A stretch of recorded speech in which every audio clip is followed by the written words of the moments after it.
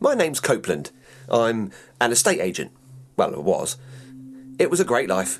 Everyone loved and respected me. I used to help people buy and sell their dream properties, get paid huge commissions, and the women, well, you know, they were never that interested, come to think of it. To be honest, I don't think I was that loved or respected either. And my sales record was, well, pretty poor. Not everyone can be good at everything, though. Take Jim Bowen, for example. Now, I can't think of anyone who could present a Sunday afternoon family darts-based quiz show as well as Jim Bowen. But could Jim Bowen be a gay porn star? Or a gangster rapper? Or write a multilingual guide to the history of Norwegian flora and fauna? Probably not. Know your strengths, that's all I'm saying.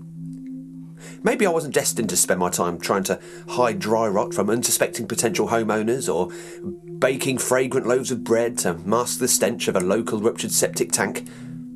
Those things were terrible things to do. Lying to people to sell them an ideal. Maybe that's why I was so bad at it. I always had someone ready to sign, and right at the last minute I would say, "Are you sure you're happy with this subsidence?" Or, "I'm not sure I could live in a murder house." It wasn't good for my career, but it was good for my conscience. And that, my friend, is worth more than all the Salesman of the Month awards you can get. That is peace of mind and a happy, honest life. Now, I'm a thief. Still, probably not the best thing I can do, but now I'm working with some new friends and I've finally found respect. Copeland, you fucking idiot, we're over here. Oh, sorry, I got a bit lost then. How? You were stood right behind me. Yes, but I thought I saw a thing over there. A thing? Yeah, it was pretty big. Look, you've swapped the train ticket from the nasty man and given us what we need. So, thanks for everything, but you can go now. Oh, okay. Teddy, don't be horrible. He's staying. Why? Because I said so. Oh, well, thanks, Charlie. That really means a lot. A target of 3 means we're individually less likely to get shot. They might shoot him instead of us. Good point. Yes, it really means a lot. Now, Copeland, Batshit Billy is a very old friend, but he's not the easiest of people to get on with, so better not to say too much, yes? Got it. Although I wonder, do you think I could use his bathroom? For fuck's sake. Maybe he's not in. He's in. I know he's in. He's got to be in. I hope he's in. I really need a wee. Billy! Charlie? Teddy? What the fuckery fuck are you two fucks doing here? We need you, Batshit.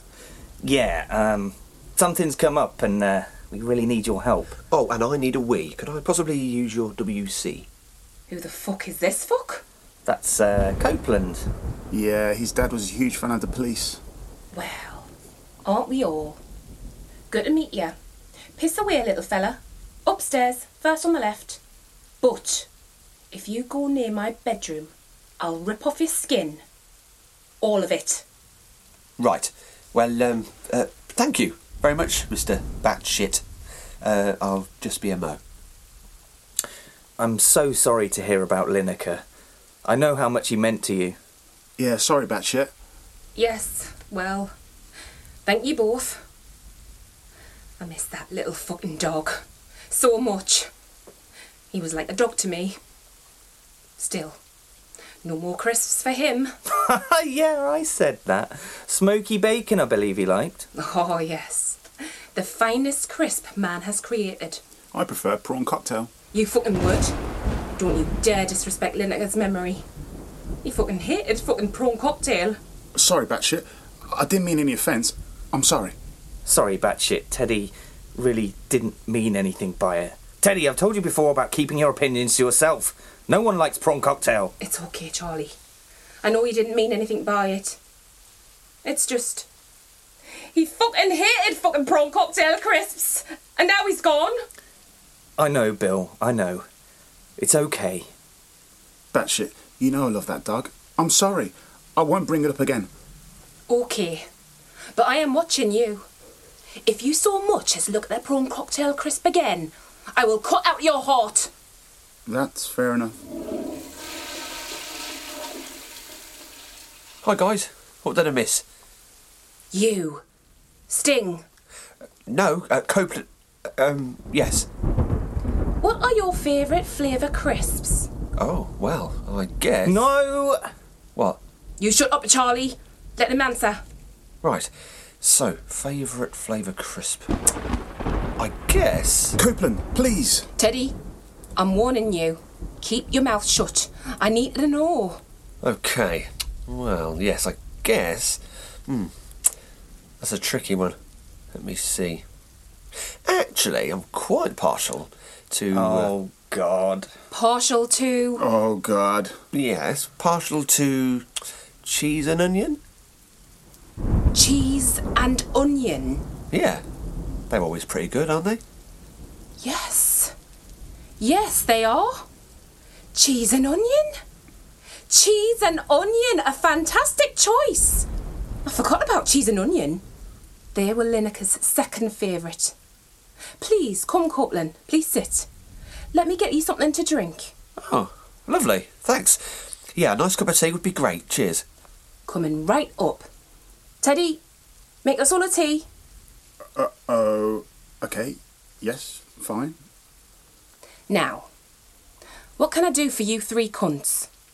Well, we were hoping you could help us with this.